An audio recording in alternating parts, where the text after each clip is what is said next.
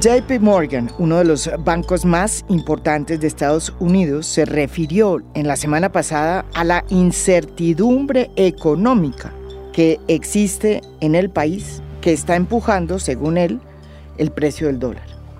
Un precio que está llegando ya a los 5,000 pesos por dólar. ¿Y qué es lo que causa esta incertidumbre según JP Morgan? Pues básicamente una serie de trinos que aparecen en las redes sociales. Unos que provienen del propio presidente de la República, Gustavo Petro, y otros de la ministra de Minas y Energía, Irene Vélez, que tienen que ver con el futuro de la política minero-energética y también con los nuevos impuestos que se plantearían en la reforma tributaria, que el gobierno de Gustavo Petro piensa se puede aprobar en pocas semanas en el Congreso y que va a recaudar cerca de 18 o 19 billones.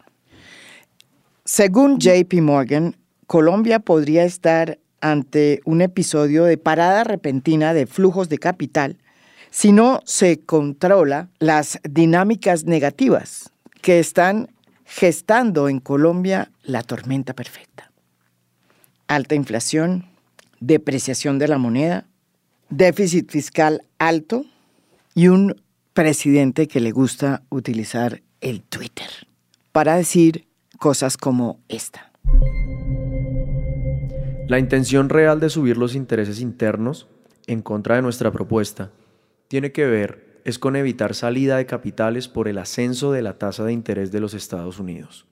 Se podía evitar con un impuesto transitorio de remesas a capitales golondrinas.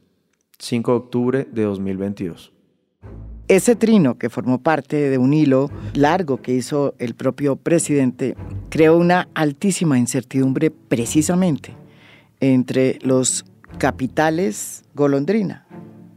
Inmediatamente después de ese trino salió el bombero de este gobierno, el ministro de Hacienda, José Antonio Ocampo. ¿Y por qué decimos que es un bombero? Porque le ha tocado las últimas semanas salir a apagar todos los incendios que este tipo de trinos están ocasionando en la economía colombiana. De por sí ya asediada por una recesión internacional que la ha hecho aún más frágil a salidas así como las que ha hecho el presidente Gustavo Petro en su Twitter.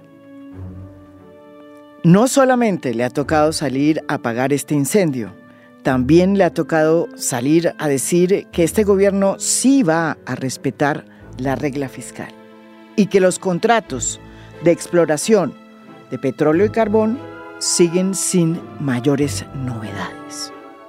Y también ha salido a apagar el otro incendio que se ha causado alrededor de las declaraciones de la ministra de Minas y Energía, Irene Vélez. Esto dijo hace poco en A Fondo sobre la exploración de petróleo y de carbón y de gas en Colombia. Según la ministra, no va a haber nuevos contratos de exploración en el sector minero energético. Los contratos generalmente vienen de exploración y de explotación. Lo que estamos diciendo es, los contratos existentes de exploración y explotación se van a respetar. Con exploración y con explotación, pero eso dependerá de sus hallazgos y de la viabilidad financiera y de si tienen licencia ambiental o no, de si logran, o sea, toda la ruta normal. Nuevos contratos no se otorgarán en este momento. Cada trino complicado de Gustavo Petro y cada declaración de la ministra de Minas y Energía ha sido inmediatamente aclarado por el ministro de Hacienda, José Antonio Ocampo. Por eso es que se ha convertido en el bombero de esta administración, el apagaincendios. Bienvenido aquí, ministro José Antonio Ocampo. De nuevo en A Fondo, grato verlo por acá. No, encantado de estar de nuevo aquí, María Jimena. Ministro, comencemos por lo más importante, que es obviamente toda la discusión y la negociación que ha tenido que hacer usted alrededor de la reforma tributaria. Estamos a pocos días de que se presente el texto final, producto de todas las concertaciones que, como usted dijo, empezó a hacer desde que se inició prácticamente este gobierno y se presentó la primera propuesta. ¿En qué va la reforma? ¿Cuáles son los cambios más importantes y cuánto se va a recaudar? Porque tengo entendido que ya no va a la reforma de 25 billones.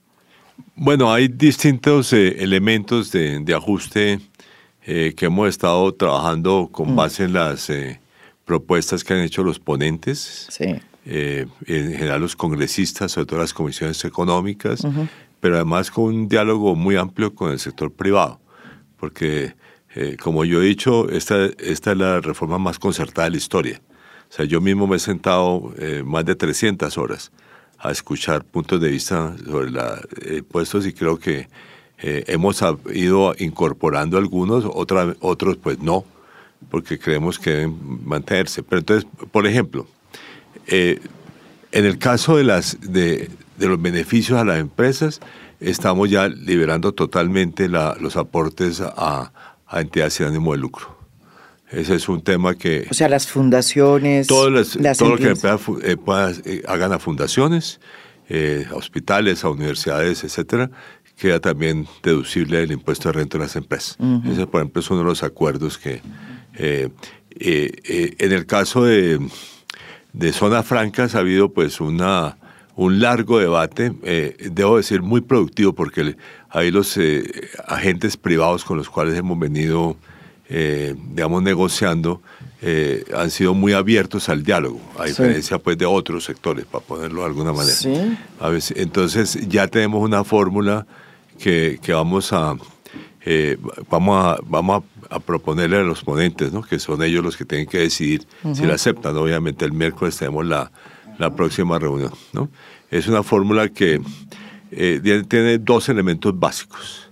El primero es que el impuesto, que es 20% para cuando se exporta, va a mantenerse en el 20% para la parte que las empresas exportan y el 35% para lo que venden al mercado interno. O sea, vamos a ponderar el impuesto de acuerdo a cuánto vende en el exterior y cuánto vende en el mercado interno. ¿Okay? Ese es el acuerdo. Y además, sí hay unas, para ponerlo de manera, algunas actividades que vamos a, aunque venden básicamente al mercado interno, la mantenemos como zonas francas, si se quiere, por interés nacional. Que ya habíamos acordado que la producción de gas en el mar abierto, digamos, esa queda exenta, aunque todo el gas lo venda en el mercado interno. Reficar también va a quedar en esa categoría. Los biocombustibles. También exentos. Sí, o sea, las fábricas de biocombustibles que producen, digamos, el biodiesel basado en palma africana y el etanol. Esas también van a quedar exentas como parte de los beneficios a la transición hacia la economía verde, hacia la economía más limpia, ¿no? Y vamos además a dejar claro que en otros casos las ventas a empresas extranjeras se considera exportación, yo diría que son dos casos importantes. El primero, los puertos y aeropuertos. ¿Okay? Cuando venden a empresas extranjeras se considera una exportación. Y lo mismo los hospitales cuando le dan servicios a un extranjero que viene a tener servicios de salud en Colombia. Entonces, en ambos casos vamos a considerar que eso es una exportación para fines de la fórmula, ¿no? Sí. Entonces, eso también queda un régimen bastante equilibrado. Como digo, eso es largas horas de discusión con los actores de zona franca y creo que es una buena fórmula que ellos, digamos, en general aceptan. Primero, vamos a claramente establecer que el régimen del impuesto extraordinario es solo para petróleo y carbón. ¿Okay? O sea, porque vamos a exceptuar el gas, vamos a exceptuar los materiales los minerales para materiales de construcción, vamos a exceptuar para materiales de cerámica, que habían quedado incluidos de pronto hasta por error nuestro, para ponerlo de alguna manera, ¿no? Y el impuesto extraordinario que va a ser en función de cuál es el precio internacional. Un poco como estaba pensado para el impuesto de exportación, pero ahora va a ser una sobretasa al impuesto de renta. Entonces, entonces tomamos de base el precio promedio de los últimos 20 años. Entonces, si el precio actual supera en un 30% el precio promedio, tienen un 5% de sobretasa. Y si lo supera en 60%, tienen 10% de sobretasa, solo para petróleo y carbón. Incluso no coque, el coque lo exceptuamos. Y la decisión de coque y de gases porque hay un consumo interno. No. Curiosamente, Colombia exporta mucho coque. Colombia exporta 1.500 millones de dólares de coque. Pero el coque, debo decir, tiene dos características. Primero, en realidad es un producto procesado. Como dicen los productores de coque, es un producto industrial. Tienen alguna razón. Claro. ¿Cierto? Y lo segundo, no es la gran empresa. Muchas son empresas medianas eso fue el diálogo en Norte de Santander sobre ese tema. Es allá las minas de coque. Sí. Y en Boyacá. Son los parlamentarios de esas dos regiones fueron las que pelearon duro y finalmente les concedimos que tenían razón. Que eso es ¿Y gas? No, el gas porque necesitamos tener autosuficiencia en gas. Un principio que además ha defendido mucho el presidente de la República, que tenemos que ser autosuficientes en gas, como objetivo de la política energética, ¿no? Entonces también el gas va a ser, entonces todos estos descubrimientos que ha habido este año, por ejemplo, eso en zonas francas. Y por lo tanto, tiene tiene doble beneficio. O sea, no solamente no tienen sobretasa, sino que es zona franca. Entonces pagan 20%. O sea, esas son, como Reficar, ¿no? Que es lo que produce la gasolina para el mercado interno. Ministro, como para poner las cosas en claro, después de lo que pasó esta semana o la semana pasada, quedó claro a través de trinos y de aclaraciones suyas que los contratos vigentes siguen como están. En ese sentido, no hay duda. Pero después de que sale el informe de JP Morgan diciendo que hay una gran incertidumbre en la manera como se está manejando la economía colombiana, en el tema precisamente de hidrocarburos, lo que no queda claro, ministro, es si va a haber o no nuevas exploraciones en el sector minero energético. ¿Por qué se lo digo? Porque la ministra, repito, ha dicho que no va a haber. ¿Cuál es la posición del gobierno finalmente?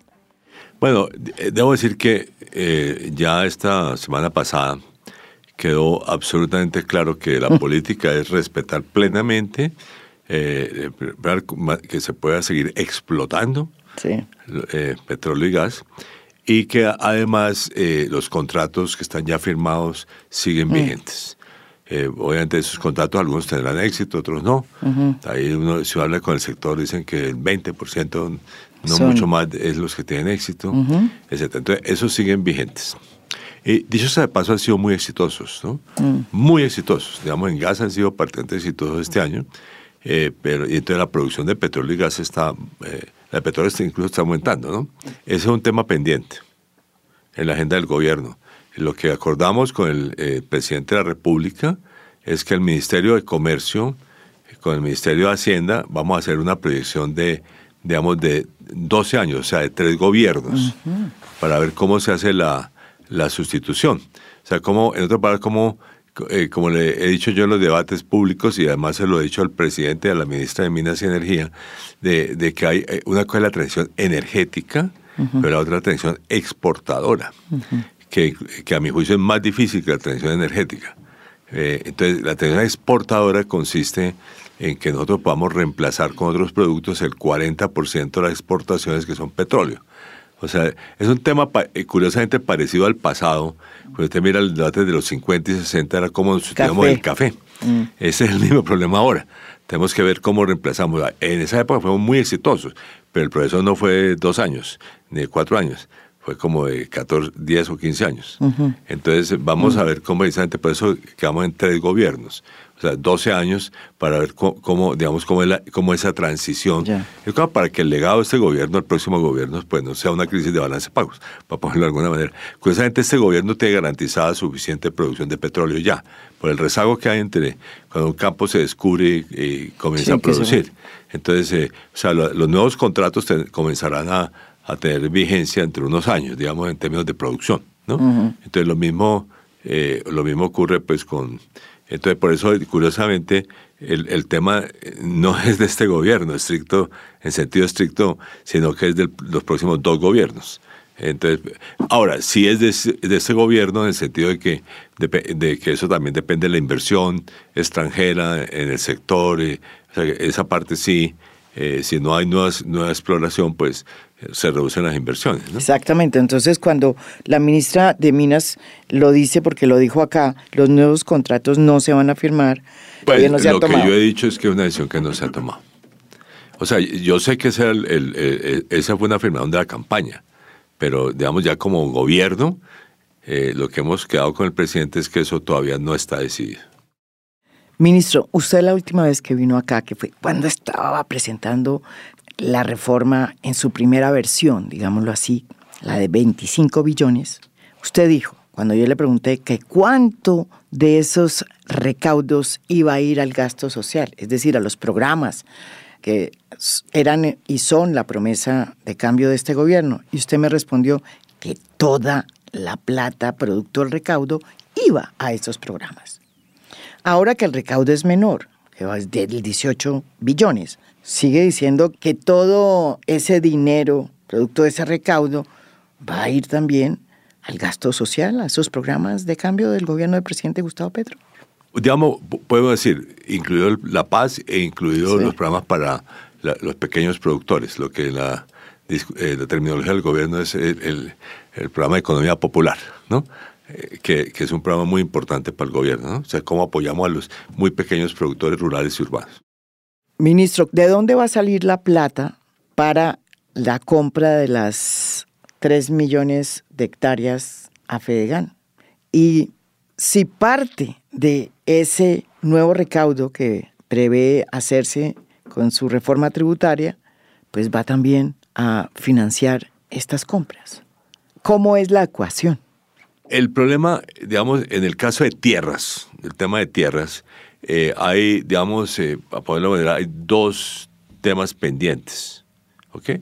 El primer tema pendiente es cuánta hay que comprar, cuánta tierra, en realidad son 3 millones de hectáreas. En 12 años. En 12 años. ¿Se ha pasado 6? Han pasado 6, pero hay una visión de que ya se han hecho parte de los 3. Uh-huh. Y que toda esa parte tiene que ser para el próximo gobierno. O sea, entonces vamos a ver cuánto es. Digo yo, podría ser con mi charla con la ministra de Agricultura, pues, bueno, perdón, ese es el primer tema. Segundo tema, que no, también están digamos, tierras disponibles, ¿no? Sí, que sean buenas tierras. No, con la SAE. Las tierras que vienen de la SAE y que vienen de los baldíos. Sí. Esas son también, algunas de esas se cuentan Lo de la SAE lo tenemos un poco embolatado. Está como embolatado la SAE, sí. Además esas hay que dar en arriendo, no en propiedad. Es correcto, son depositarios. En el corto plazo, sí. Y lo otro es cómo es el proceso de compra. Entonces, digamos, además porque parte del problema es que hay que comenzar a aprender cómo se compra tierra, porque y ese es un proceso que vamos a ver cómo se va a ir desarrollando gradualmente, pues rápidamente, pero no es. Y además porque el pago viene después de 9 meses, de 12 meses, o sea, no es inmediato. Entonces, bueno, por eso digo, parte digamos, de los gastos importantes de la reforma agraria van a ser, incluso de pronto no en el 2023, en el 2023 ya le metimos $500 millón de pesos, ¿no? $500 millón de pesos, que yo le dije a la ministra, es un desafío gastarlos. A ver, ¿qué? Es al ministerio, sí. Al ministerio. Eso no va a ser tan sencillo, porque, digamos, la adición más importante que hubo en el presupuesto fue la del sector agrícola. 4 billones en total. ¿Qué? Eso es cierto. Entonces, digamos, esa plata grande va a venir en el 2024, 2025. O sea, entonces tenemos que ver ese cronograma de cómo todavía no está disponible. En el plan de desarrollo estará. Yeah. Porque ahí tiene que estar el plan plurianual de inversiones, como se llama en la jerga del debate del plan de desarrollo.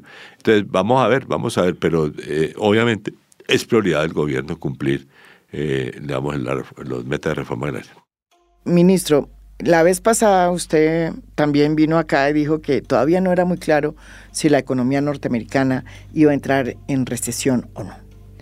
Ahora parece que eso va por ahí, que va a haber una recesión.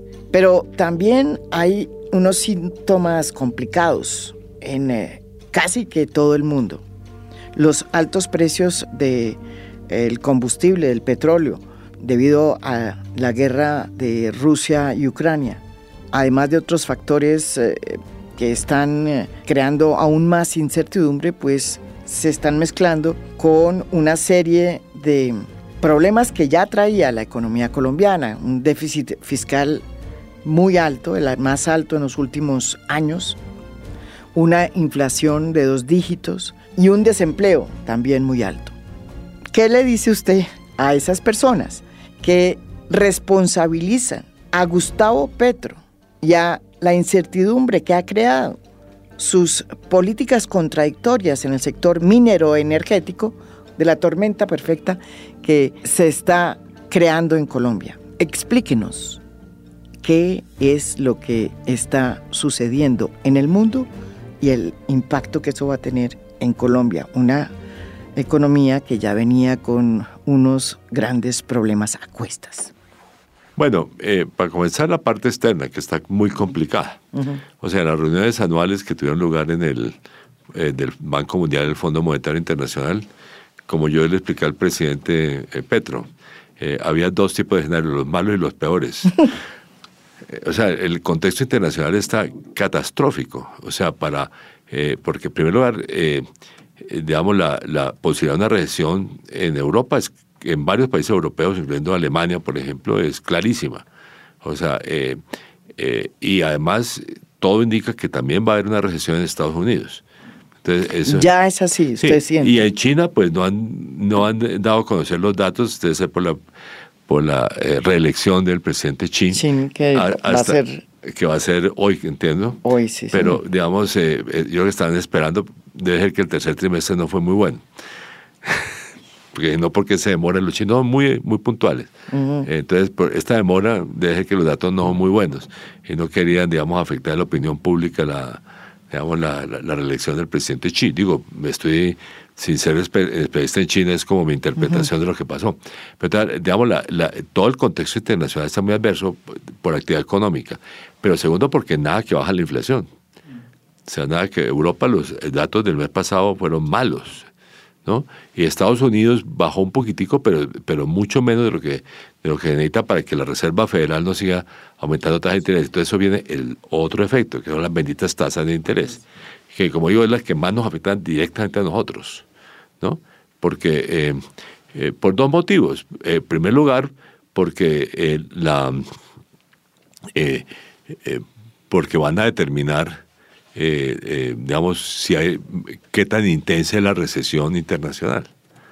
O sea, si la Reserva Federal vuelve a aumentar, que es lo más probable, las tasas de interés, incluso allá había 2 escenarios. El optimista era 4,5, el pesimista 5,5. 5,5 son unas 3 aumentos más.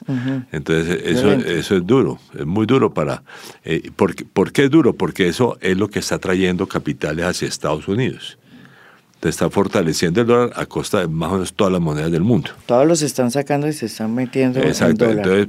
Entonces ese tema es importante porque también todos los capitales van para allá, incluyendo los que están en Colombia, para ponerlo de alguna manera. O no nos vienen los capitales que nosotros estamos esperando, ¿no? Ese es como por eso digo, de las tasas de interés, curiosamente, lo que más nos afecta directamente, con mayor intensidad. Entonces, eso es como el contexto internacional, que es muy negativo. Vamos a ver, pues yo, como digo, yo cuando van a ser públicos los datos de la inflación de Estados Unidos, es casi que me siento a rezar. para ver cómo nos cae a nosotros. Para esperar, digamos, que el dato sea menos negativo, porque ni siquiera es positivo, porque no va a ser positivo por varios meses, pero por lo menos que comience a caer esa bendita tasa de inflación de Estados Unidos, porque eso es crítico para el tema de la Reserva Federal, o sea, cuánto aumenta la tasa. Entonces viene el tema por nuestro lado. Entonces, por nuestro lado, pues... tenemos un déficit fiscal. Tenemos un déficit fiscal que tenemos que ajustar, porque tiene dos elementos. Tiene el del gobierno nacional y el del Fondo de Estabilización de Precios de Combustibles, porque digamos, el precio de la gasolina pues, pues, el fuel oil no se ha aumentado con los precios internacionales. Ya comenzamos con la gasolina. Sí, se le aumentó hace 2 semanas. Bueno, sí, 200, va a ser 200 pesos mensuales. Y vamos a ver el año entrante cuánto acepta el presidente que se siga aumentando. Él está de acuerdo en que se aumente y que también pues la CPM también comienza a aumentarse a mediados del año, que es la CPM más importante porque pues el que mueve los camiones y los buses. Los buses de Transmilenio. Entonces, por eso hemos sido más prudentes y vamos a ser más prudentes con el ACPM, ¿no? En todo caso, digamos, además hay una ventaja en la ACPM y es que digamos, los biocombustibles, el biodiesel ha bajado de precios. Entonces, eso ha ayudado, digamos, a mitigar la deuda del fondo. Sí, el déficit, digamos, de ese fondo. O sea, el déficit, perdón. De ese fondo. Entonces tenemos esos dos y el compromiso. La regla fiscal, debo decir, fue suspendida por la administración Duque. ¿Por qué? Bueno, por la pandemia. Fue por la pandemia, que tenía lógica, pero dejaron 2 añitos más. O sea, entonces, en realidad nosotros vamos a tener que aplicar la regla fiscal después de 3 años en que no se ha aplicado. Entonces el ajuste pues no es fácil. O sea, el ajuste, incluyendo el del Fondo de Estabilización de Precios de Combustibles, el compromiso nuestro es bajarlo del 7.1% del Producto Interno Bruto al 4.3%. O sea, es un ajuste brutal. Uno de los ajustes más fuertes de la historia. Ese es el compromiso que tenemos y para allá vamos a cumplirlo. ¿Ok? Vamos a cumplirlo. Entonces, por eso es que ese ajuste, si se quiere, ya está incluido en la ley de presupuesto que fue aprobada. Que se acaba de aprobar. No, exacto, que se acaba de aprobar. En todo caso, por eso es que el aumento de la inversión pública es muy pequeño. Logramos conseguir algunos recursos. O sea, el presupuesto que presentó la administración Duque había una caída del 10% de la inversión pública. O sea, si la ajusta por inflación del 20%, ¿cierto? Y nosotros pues ya la tenemos en 6% positivo. O sea, pasamos de menos 10 a más 6. Un efecto, pero todavía más 6 es negativo en términos reales, es menos que la inflación. Entonces, por eso necesitamos la reforma tributaria, porque es para aumentar eso a algo que sea razonable para financiar los programas sociales y de la paz, ¿no? Entonces, ese es el ajuste bastante importante que tenemos que hacer. Y, o sea, ¿cómo mezclamos, en otra palabra, el ajuste fiscal por la regla fiscal con las necesidades de financiar programas sociales y la lucha por la paz? ¿Qué tan responsable fue el manejo económico del gobierno Iván Duque? Con la mano en el corazón, ministro. Pues mire, yo como mi antecesor lo aprecio mucho. Creo que él es una persona responsable. Sí, bueno. O sea, le tengo mucho aprecio, no tengo nada contra él. Le tocó una situación difícil, obviamente, y aprobó una reforma tributaria ambiciosa, debo decir, que nos ha beneficiado. Y nos va a beneficiar. No solamente eso, o sea, si uno suma, digamos una parte positiva que ha habido este año es los recaudos tributarios. Están extraordinariamente positivos, ¿no? Mucho más de lo que se esperaba. Y eso es la mezcla de 3 cosas. La mezcla que la reactivación ha sido fuerte, aunque ya está frenándose. Segundo, de la reforma tributaria. Y tercero, de la buena administración de la DIAN que esperamos continuar. Por ejemplo, todos los contribuyentes este año recibimos una liquidación de la DIAN, ¿cierto? Sí, cierto. ¿Cierto? Es un avance. Cierto. ¿Cierto? Sí. Le dijeron, la DIAN dice, estos son sus ingresos. Pague impuestos con esto, ¿no? Y uno, pues, seguramente puede haber errores y uno los corrige, pero eso es un avance y debo decir, los pagos electrónicos, que es otro tema interesante, va a ayudar a eso. Porque vamos a saber... Una factura electrónica. Sí. No, y todo el sistema de pagos electrónicos. Vamos a ir, todo el mundo está yendo a un sistema en que todos pagamos por celular. Por celular y no por ir a hacer cola en la DIAN. ¿Sí? Es correcto. Exacto. Entonces, todo eso, digamos, son elementos positivos y la DIAN ha venido construyendo una mejor administración digital y puede seguir mejorando. Ese es uno de los objetivos de la reforma tributaria, dicho sea de paso. Porque si usted mira, nosotros la mitad de lo que estamos esperando, la mitad de la plata que estamos esperando es por control de la evasión. Para la evasión. O sea, pero entonces esos son todos temas, y eso ya se ha visto este año. Y entonces esperamos que eso continúe hacia adelante, y eso también es un elemento positivo, ¿no? Eso es como, en fin, es como el elemento... bueno, pero volviendo pues a los temas negativos, si se quiere, digamos, pues ya aunque el dato de agosto fue positivo en actividad económica. Eso veo, que fue un crecimiento... Pero de todas maneras fue el primer mes positivo desde abril. O sea, ya había habido varios meses que la economía no había crecido realmente. Y bueno, y como digo, la expectativa es que el año entrante, pues, que esto continúe y que el año entrante, pues, el crecimiento sea mucho más lento, ¿no? Afortunadamente, creo que los pronósticos internacionales que han salido, todos están del lado del gobierno en vez de las previsiones del Banco de la República, ¿no? O sea, el gobierno dice, ¿cuánto? 1.8% de crecimiento el año entrante. El banco salió con 0.7%, pero si usted mira el Banco Mundial, dijo 2.2%, el Fondo Monetario 2.1% y la CEPAL 1.9%. O sea, están como cerca del gobierno. Entonces esperamos que eso, dicho sea de paso, si eso se da en 2%, digamos en torno a 2% el año entrante, es otra vez uno de los mejores ritmos de crecimiento, uno de los mejores ritmos de América Latina y del mundo. Porque el año entrante, digamos, la desaceleración económica es muy fuerte. Y hablando de la parte negativa del manejo de Iván Duque, que no dijiste es cuál. No, pues de todas maneras el legado de deuda y de déficit es grande. Es un déficit el más alto en los últimos 70 años. ¿O no? No, la deuda alcanzó su pico en 2020.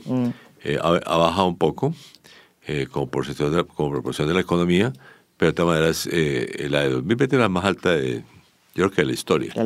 De la historia. Ha bajado un poco, pero todavía estamos a un nivel muy alto. Y eso nos afecta internacionalmente, porque digamos, si uno ve todas esas evaluaciones internacionales, pues tiene en cuenta deuda y déficit fiscal y el déficit externo. ¿Y la decisión de suspender la emisión? Bueno, precisamente por dos motivos, realmente. Porque, digamos, tanto por efectos, digamos, internacionales y nacionales, la tasa de los test se aumentó exageradamente. Porque, digamos, los inversionistas estaban menos dispuestos a comprar test. Ahora, afortunadamente, entonces se nos subió casi 2 puntos la tasa de interés de los test. Afortunadamente, el viernes ya comenzó a bajar. Entonces, eso es un elemento positivo, digamos. Yo creo que es básicamente el retorno de confianza. Ministro, ¿hasta qué punto están afectando las salidas de ministras como la de Minas y Energía, que insisten que no va a haber exploraciones futuras en materia de petróleo y carbón? No sabemos si en gas, pero también algunos trinos que hace el propio presidente Gustavo Petro, como el trino aquel que hablaba de gravar los capitales golondrina, inciden en aumentar la incertidumbre que ya hay en muchos sectores debido a pues que todo es nuevo, ya que por primera vez un gobierno como el de Gustavo Petro, que viene de la izquierda, pues asume el poder. Cuando salió eso, sí, eso afectó. Y yo pedí precisamente por eso autorización al presidente para decir que no, ¿no? Y por eso, y sobre todo yo salí a decir al otro día que no iba a haber, y lo he seguido diciendo todos los días y todas las semanas, digamos, desde entonces, que no va a haber control de capitales. Además porque esos flujos de portafolio, para llamarlos con el nombre, son más de la cuarta parte de los que compran nuestros tests. O sea, entonces no son cualquier capital para nosotros, son parte del financiamiento del déficit fiscal. Entonces, para nosotros es muy importante. Entonces, eso pero bueno. ¿Y usted vio se registró, digamos, que la salida de esos capitales y el aumento del precio? Nosotros veníamos muy positivos en términos de entrada de capitales, de flujos de compra de test. Para compra de test. Eran un poco más de 8 billones de pesos que han entrado entre agosto y septiembre. El mes de octubre se han caído como un poquitico más de 1 billón. Pero el efecto neto todavía es positivo, muy positivo. Entonces vamos a ver precisamente, yo creo que ya hay señales de que algunos días de que ha vuelto a ser positivo. Vamos a ver. Gracias a que se conjuró esta crisis. No, yo creo que sí, hubo mensajes, para cosas tal vez demasiados mensajes.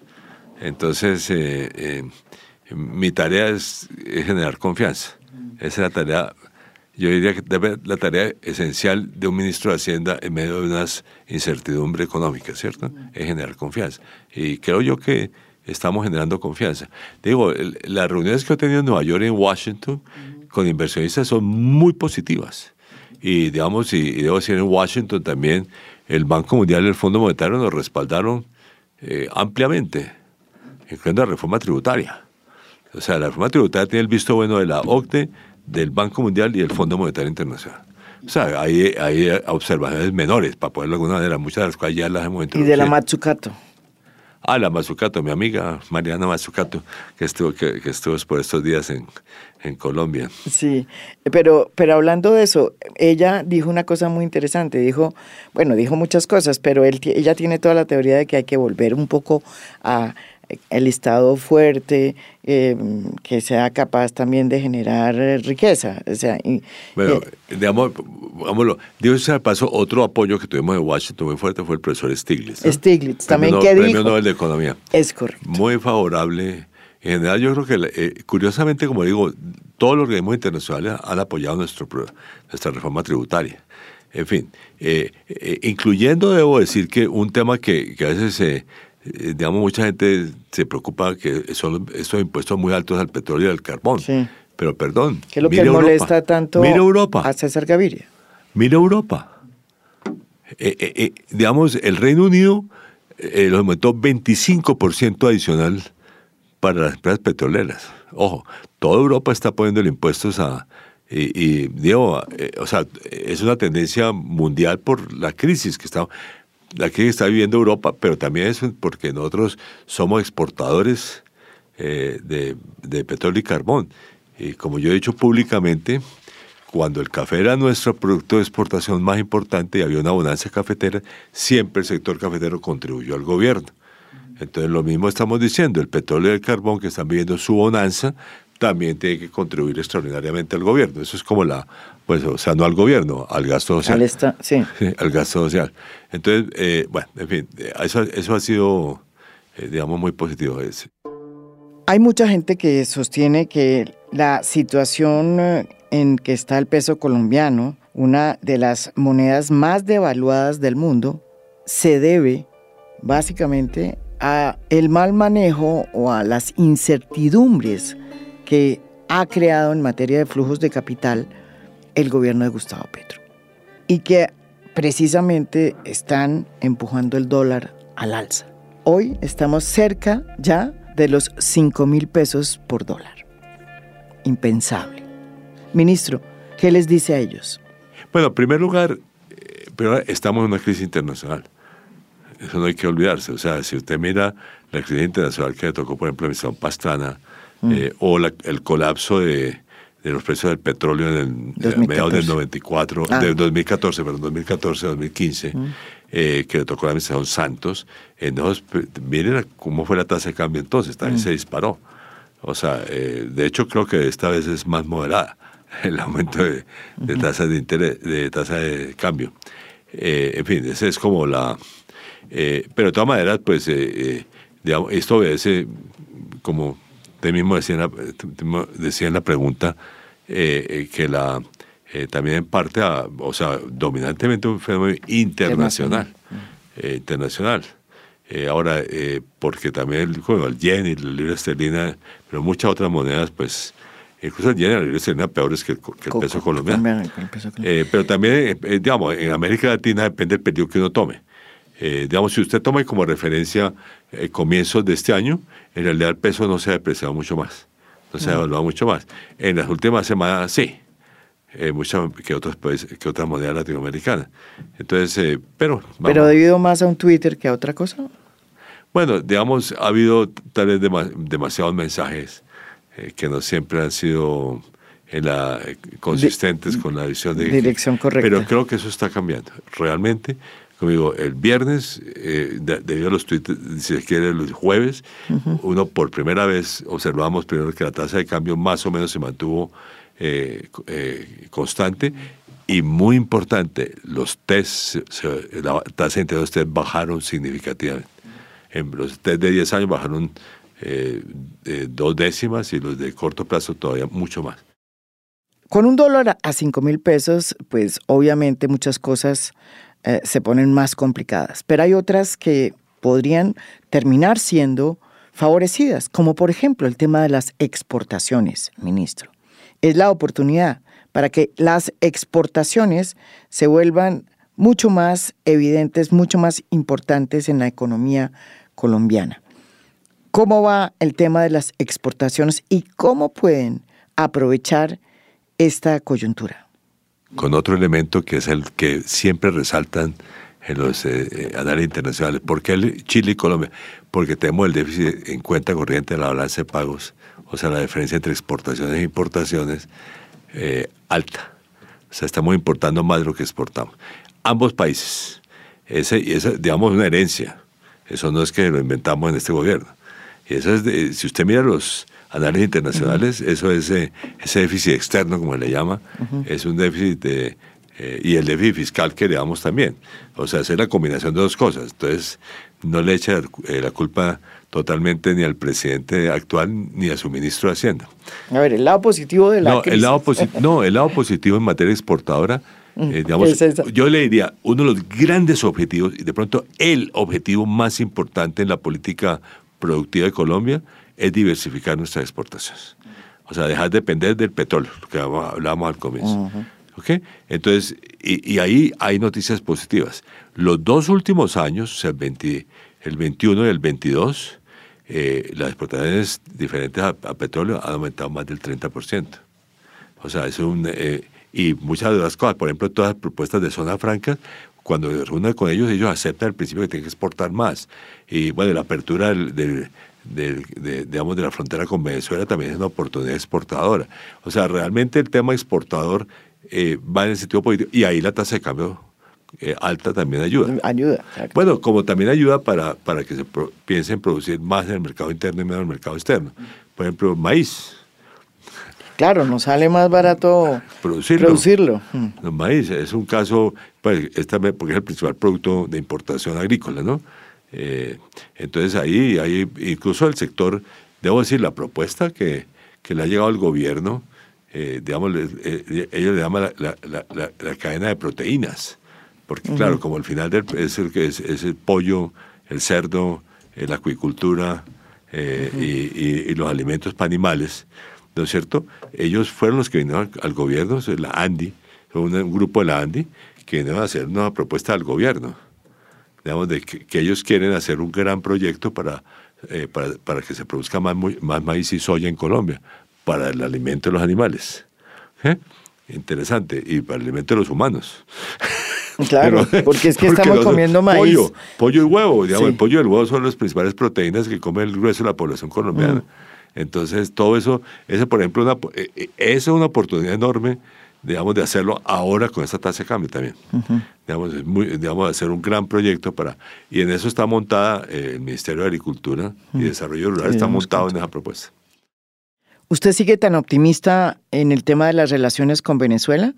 ¿Van a hacer de tantas cifras como lo asegura el nuevo embajador Benedetti en Caracas? Debo decir, el ministro de Comercio, Industria y Turismo Sí. Era anteriormente el presidente de la Cámara de Comercio Colombo-Venezolana. Es correcto. O sea, ese tema lo conoce a fondo. Y él es muy optimista. Bueno, estuvo en Caracas negociando. O sea, obviamente los venezolanos quieren administrar un poco más el comercio de lo que esperaba Colombia, ¿no? Pero yo le digo, el optimismo que existe es muy grande. Y digamos, incluso las proyecciones más pesimistas son bastante buenas en términos de, digamos, puede que no alcancemos 5.000 millones al final de este gobierno en exportaciones. ¿Pero cuánto se aspira? No, puede ser 2.500, digamos la mitad, pero eso es un éxito espectacular en términos de aumento de exportaciones. O sea, no es nada, porque básicamente las exportaciones eran mínimas, ¿no? Eso, o sea, que el optimismo que hay, mire, cuando yo fui pocos días antes de la apertura, estuvimos en debate central de reforma tributaria en Cúcuta, le cuento que el optimismo que había sobre la apertura con Venezuela era inmenso. Inmenso, o sea, yo creo que hay para esa región en particular es una oportunidad enorme y el optimismo. Entonces yo creo que eso es, por ejemplo, es un elemento positivo. Todo este tema exportador, realmente uno ve mucho más al sector ya empresarial colombiano diciendo, caramba, tenemos que exportar. Ese es un tema esencial. Aquí no podremos crecer sin aumentar significativamente las exportaciones no petroleras. Esa es la realidad. Y además porque el petróleo ahorita tenemos unos precios extraordinarios, pero en 2 años, 3 años, quién sabe, puede haber otro colapso de precios, ¿no? Entonces eso no podemos confiar mucho en el petróleo, como tampoco podíamos confiar en el café como único producto de exportaciones, ¿no? Ministro, usted va a enfrentar ahora también otro momento muy importante para ver cómo es que se están ajustando todos esos escenarios y que tiene que ver con la negociación del salario mínimo. El año pasado, el presidente Iván Duque aumentó el salario mínimo en 10.7%, es decir, 3 puntos más que la inflación, que era del 6.1%, desconociendo la regla sobre la cual se ajusta el salario y las negociaciones en torno a este tema. ¿Qué va a pasar hoy, ministro? Que las vacas están flacas. Con una inflación cerca del 11.5%, pues la situación es más complicada. Bueno, vamos a ver cuáles son las propuestas ya comienza pues esta semana. En realidad esto usted lo va a hacer público el martes, pero el lunes es la primera reunión. Entonces el ministro encargado de Hacienda estará también en esa reunión. He estado discutiendo con él exactamente pero ese también con la ministra de Trabajo. He hablado yo de, digamos, cuáles son y debo decir que el estándar internacional colombiano en esas negociaciones es que es inflación más productividad, para ponerlo de alguna manera, más aumento de productividad. Entonces ese tema que vamos a ver cómo se refleja. Yo veo que la ministra está muy en esa línea, ministra de Trabajo. Digamos, ella además pues, ha sido sindicalista. ¿Y será concertado, me imagino? Por supuesto, tiene que ser concertado, pero vamos a ver cuál es la visión de los gremios, sí, que todavía no la conocemos, ¿no? Es que ese es el bollo, porque sí. Hace un año el presidente Iván Duque hizo un salto impresionante, de garrocha. No, es que realmente, para ponerlo claramente, eso fue un acto con contenido político clarísimo. ¿Por qué? Bueno, debe ser porque están acercando las elecciones, ¿o no? Por lo que subió 3 puntos por encima de la inflación, ¿o por ahí 4? No, creo que fue como 4. O sea, la regla tradicional no la respetó. Eso está claro. Es uno de los casos más claros en que no se ha respetado la regla. Entonces, digamos, yo creo que tenía un propósito político. No se puede entender de otra manera.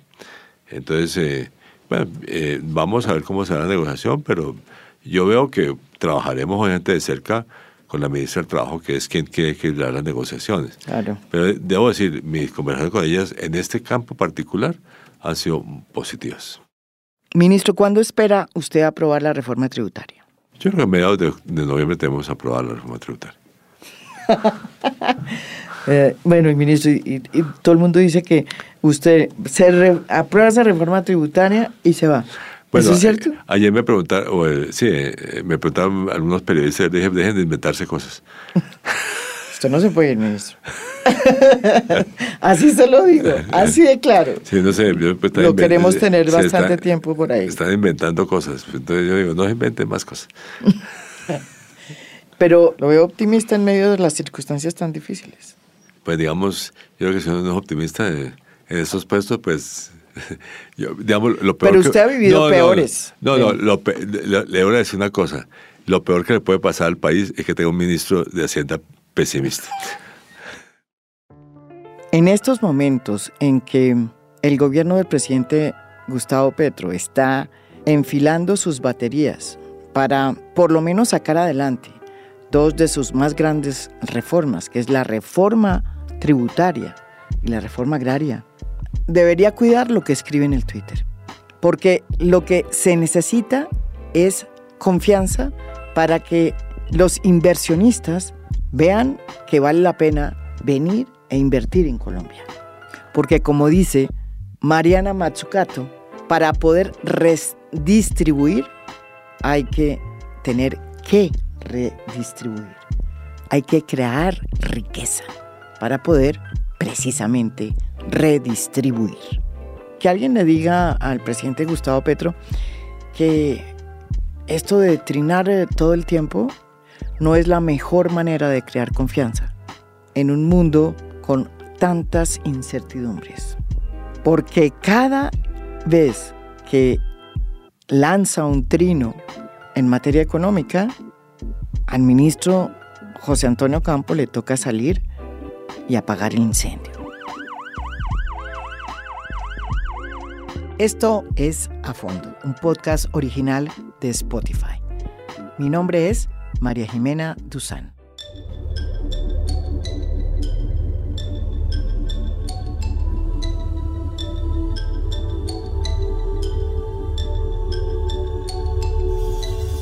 A Fondo es un podcast original de Spotify.